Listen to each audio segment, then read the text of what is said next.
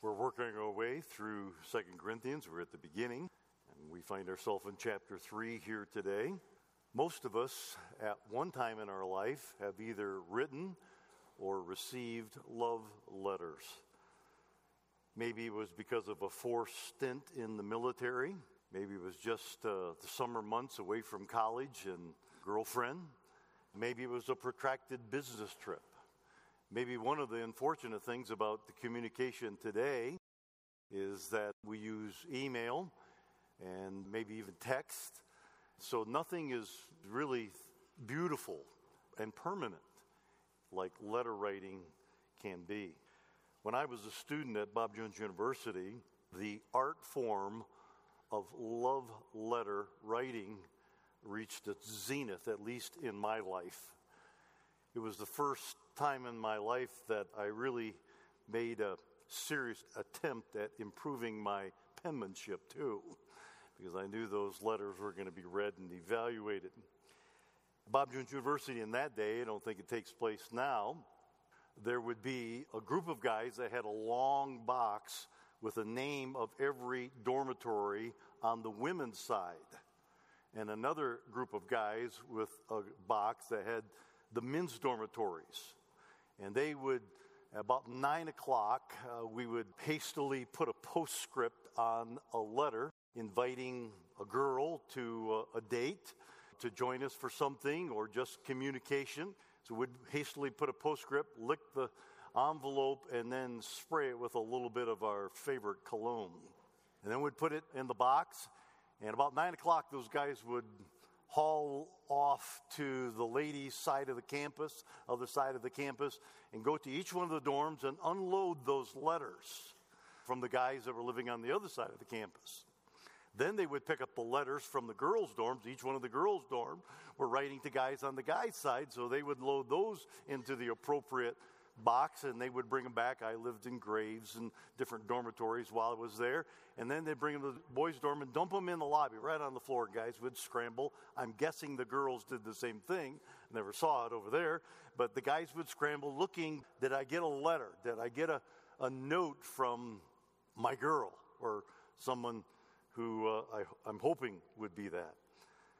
The letters were sealed, sprayed with that perfume. And by the way, Paul talks about we are, in this picture in chapter 2, we are the perfume. I could call this the perfume and parchment of Christianity, because he uses those two illustrations.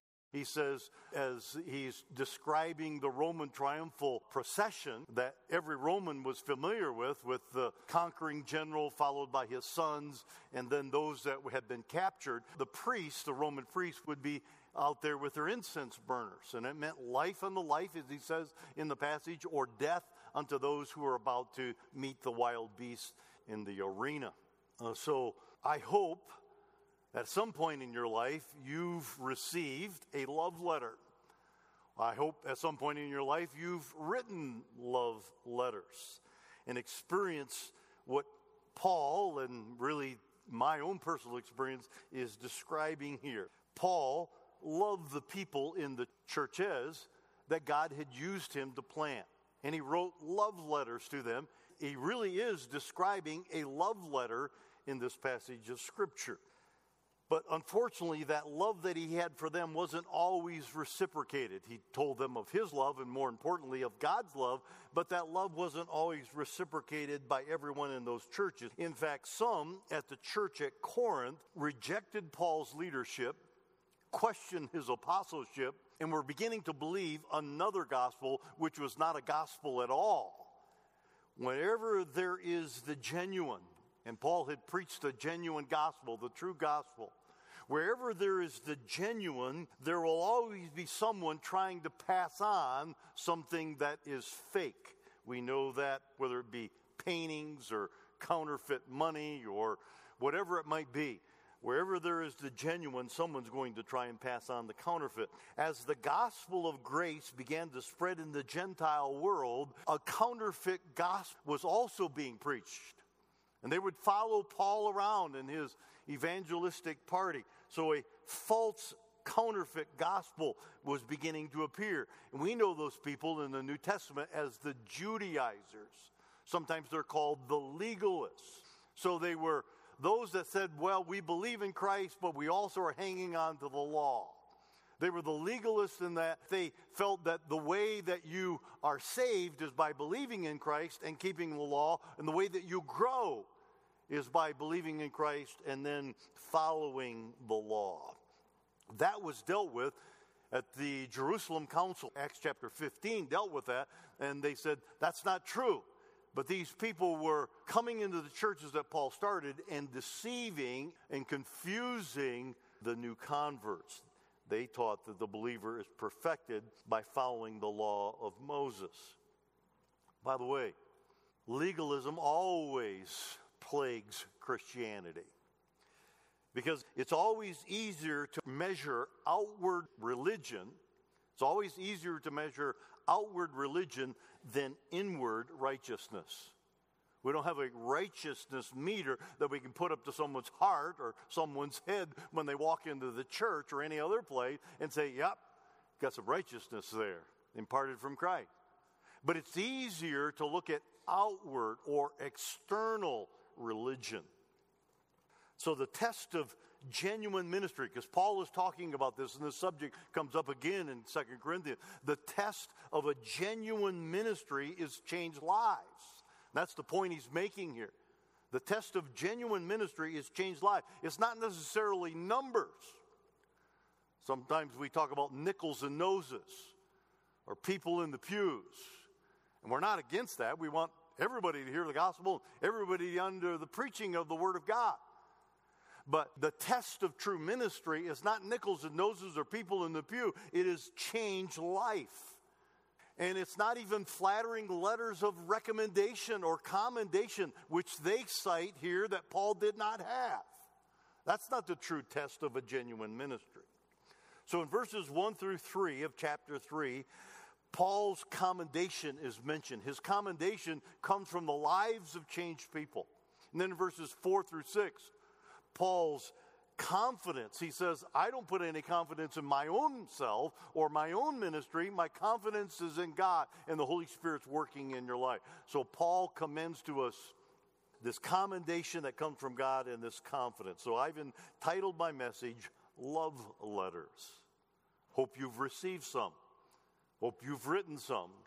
But if you haven't, you're holding in your lap one from God. This is a love letter from the Father in heaven that has shown us how much He really does love us and will continue to do so all the way to glory. So in verses 1 through 3, I've kind of outlined it this way: the proof of a genuine ministry. The proof of genuine ministry. Paul says he starts with a question. And it refers back to the previous chapter, because there were people that were coming and they were commending themselves, and they had letters of commendation, letters of endorsement, letters of recommendation. And Paul says, hey, wait a minute, I don't have those letters. He says in verse 1, do we begin again to commend ourselves? Because he had to talk about that a little bit in chapter 2, because they were doubting his apostleship. They were doubting his anointing from God. Do we begin again to commend ourselves, or do we need, as some others, epistles, the old word for letter, epistles of commendation to you, or letters of commendation from you? What does he say? You are our epistle, written in our hearts, known and read by all men. People know how much I love you, and you're my love letter because I brought Christ to you. That shows you how much God loves you and how much I loved you. Verse 3, clearly, you are an epistle of Christ, ministered by us, written not with ink, but by the Spirit of the living God, not on tablets of stone, but on tablets of flesh. That is the heart, your heart. It was not uncommon in the first century Christian world for Christian workers to have letters of commendation. Matter of fact, Paul wrote letters of commendation. In Romans chapter 16, verse 1 and 2, he recommends to the church at Rome Phoebe. And he does that with others. He talks about Titus and Timothy. No one's going to love you like them. They've been a yoke fellow with me. He does letters of commendation, even in his own epistles, we could say. So it was not uncommon for that to take place. But Paul didn't have any of those. The false apostles brought with them letters of endorsement and commendations from supposed important people. Some of them may have been real people. Some of them may have been plagiarized or fake letters, maybe I would say, that were not real, false letters that came from the apostles back in Jerusalem. We don't really know, but they brought these letters of commendation. But because Paul didn't have those kinds of letters, some of his critics at Corinth were claiming that his ministry was unauthorized, that it was invalid. You didn't bring to us any letters of recommendation. You didn't bring any letters of commendation. We don't know that you're the real thing, is what the gossip was in the church at Corinth because of the false teachers saying he doesn't have these letters. Paul was astounded. Paul was astounded by that charge, and he countered that charge with saying, what does he say here? Wait a minute. You are my letter of commendation. You are our epistles written in our hearts, known and read of all people throughout Macedonia, throughout Achaia, throughout the world, throughout the Roman world. People can see how much God loves you. You can see what I did while I ministered with you for 18 months. You're a living letter of mine, is what he's saying. So he's astounded by their charge, and he answers it in verse 2. Paul is really like citing an exhibit. This is exhibit A. You're exhibit A. He's saying, God used me to win you to Christ and to establish the church at Corinth. What greater proof, what greater validation, what greater commendation would you want? The fact that you're now in Christ. I don't need any other letters, is what he's saying. It is a sad thing when a person measures his worth by what people say about him instead of what God knows about him. Some people would rather have letters of recommendation, and probably many of us. I've written, I don't know how many letters of recommendation of people that were leaving our church, going to another church, or staff members that were taking a ministry, or whatever it might be, someone that's joining a military branch or doing something in the government that need a letter of a character reference. I've written hundreds of them, I'm sure. So it's not an uncommon thing. But we don't want to go on what people say about us. We want to go on what God knows we are, because he knows all. And that is the difference between reputation and character. Reputation is what people think you are. Character is what God knows you are. The testimony of changed lives is still the strongest recommendation for any minister or any ministry. The fact that there are people on the back trail that you leave in your wake or that are part of the ministry whose lives have been changed because you've handled the Word of God, because you've given them the truth, you've won them to Christ, you've discipled them in the faith. That is the greatest commendation that any minister or any ministry could ever have. Not just the numbers, but changed lives that people have come to Christ. Paul regarded himself and his helpers as the pen that God used. Look again at verse 3. He says, clearly, you are the epistle. You're the parchment, is what he's saying. You're the parchment. Earlier, he refers to the perfume in chapter 2, but here he's referring to the parchment. Clearly, you are an epistle of Christ, ministered by us. In other words, written by us. You're the love letter that we wrote, and he goes on to continue the analogy, written not with ink, but by the Spirit of the living God, and not on tablets of stone. That was not uncommon. Clay tablets, tablets of stone, even parchment was around, but on tablets of flesh, that is of the heart. So Paul continues his analogy. He says, God used me to write into your heart the truth, and the ink was the Holy Spirit. The Holy Spirit did the work. You are the tablet, and God did this work. Further, God wrote his love letter not on tables of stone, but on flesh in your heart, is what he's saying. In other words, he had done tables of stone with the 10 Commandments. And the Israelites were unable to follow those 10 commandments because they're sinners just like all the rest of it. He gave us the Decalogue. They were unable to follow that, but now he gives us his Spirit, and the Spirit is able to enable us to follow him, to obey him. In verses 1 through 3, I see proof of genuine ministry. In verses 4 through 6, I see Paul trusting in divine sufficiency. Trusting in divine sufficiency.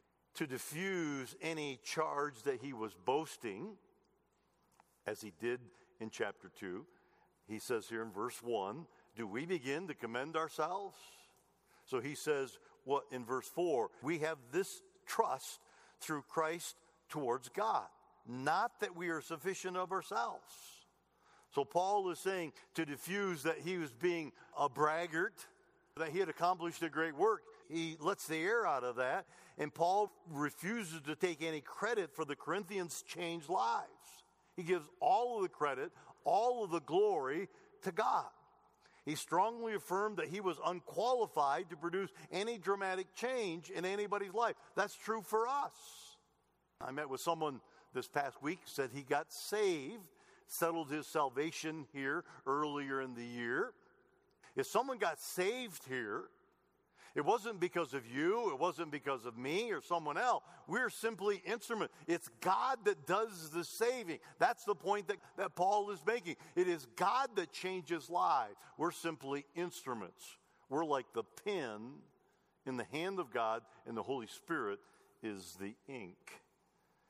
He ascribed all the glory to God, verse 5. Now, look at verse 6. According to verse 6, the Mosaic covenant, or the law, as we referred to it, the Mosaic covenant demanded Israel follow the letter of the law and obey its command. He who disobeys in one point is violated all of it, is condemned by all of it. And we understand, being sinners, the people of Israel could not fulfill the law's demands. The law wasn't given to save people. We all get that.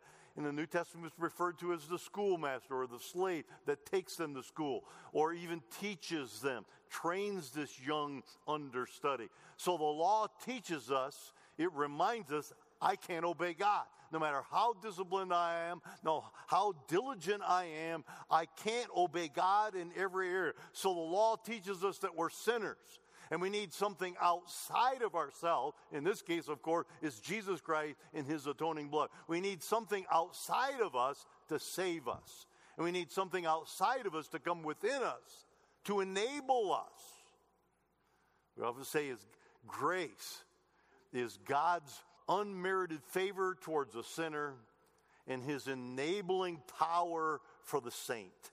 We need grace today as much as we did on the day that we got saved. Grace saves us. Grace grows us. Grace enables us. We get that. So he's talking about the Mosaic covenant. It condemned everyone. It taught them that they were sinners in need of a Savior. By contrast, he mentions in verse 6, the new covenant, which is the shed blood of Christ. The testament that we call the New Testament.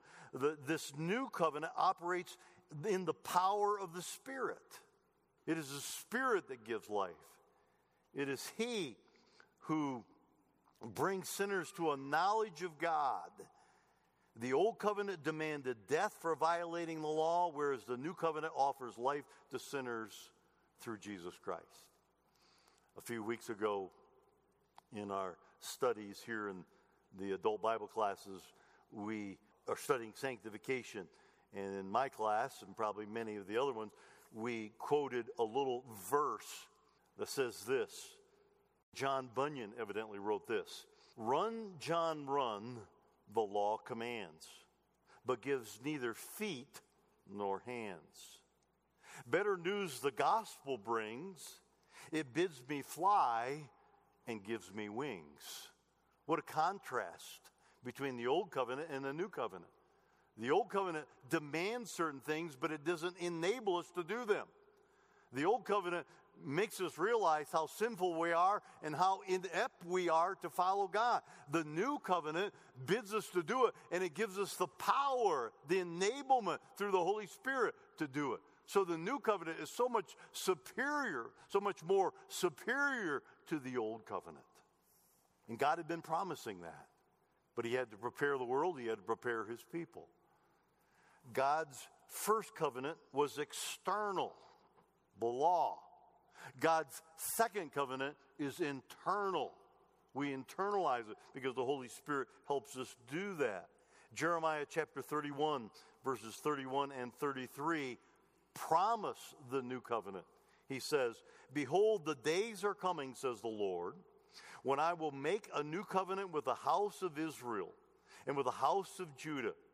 This is the covenant that I will make with the house of Israel after those days, says the Lord. I will put my law in their minds, and I will write it on their heart." That's what Paul is talking about right here, that the law will be in our heart. The Holy Spirit will ink it into our very life. I will put my law in their minds and write it on their heart. I will be their God, and they shall be my people. It's promised, and it's delivered as well. The law can make us conform.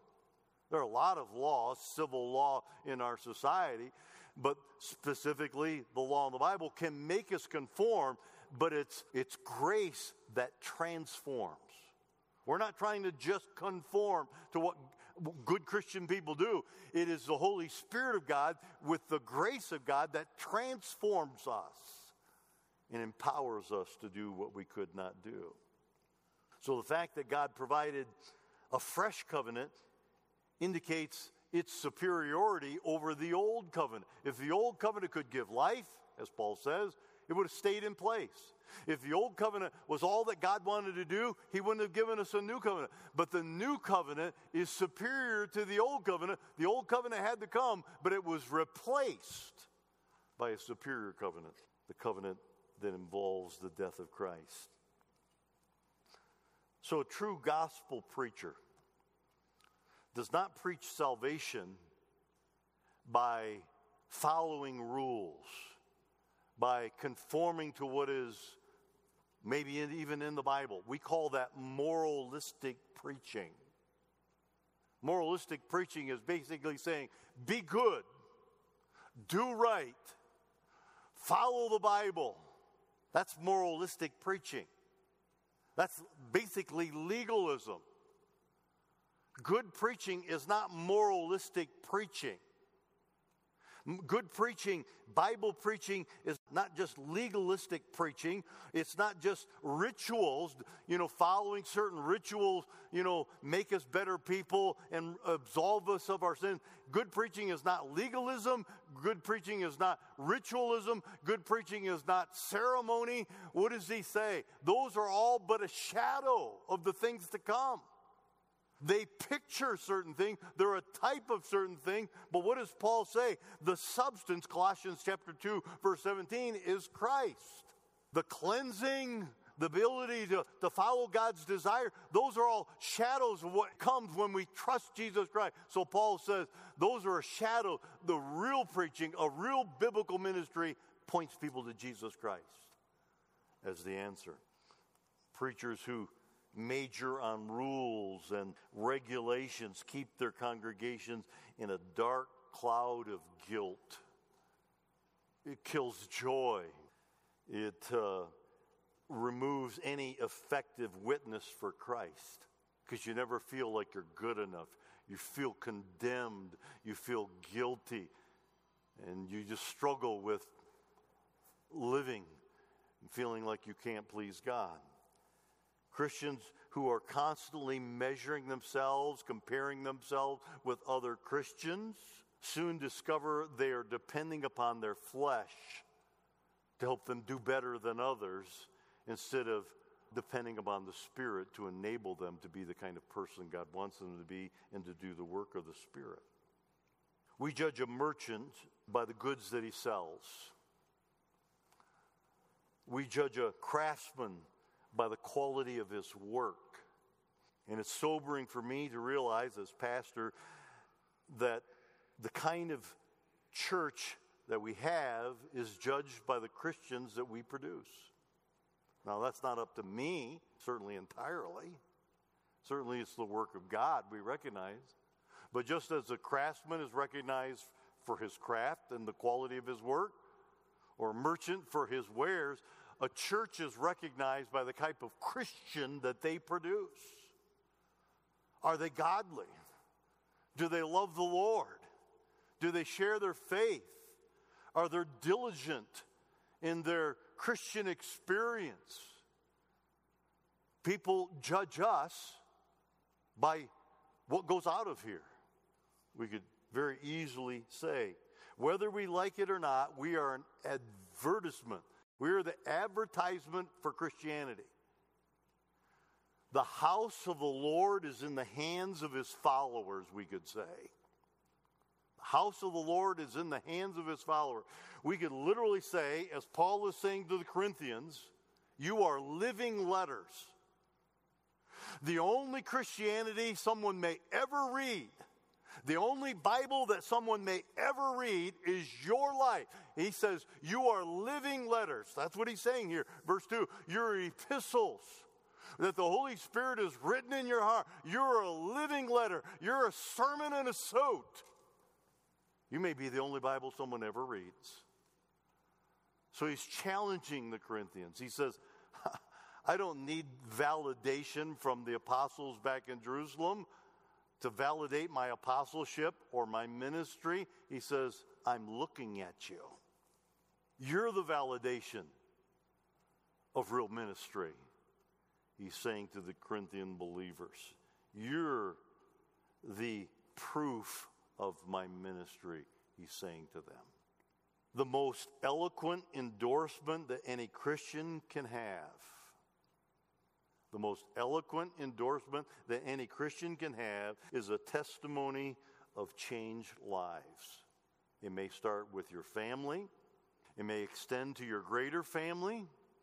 It may go to your workplace, to your neighborhood, to people that you meet and that you know. But the greatest endorsement that any Christian can ever have is when they leave this world, that they leave behind people who've come to Christ, people whose lives have been affected by your life.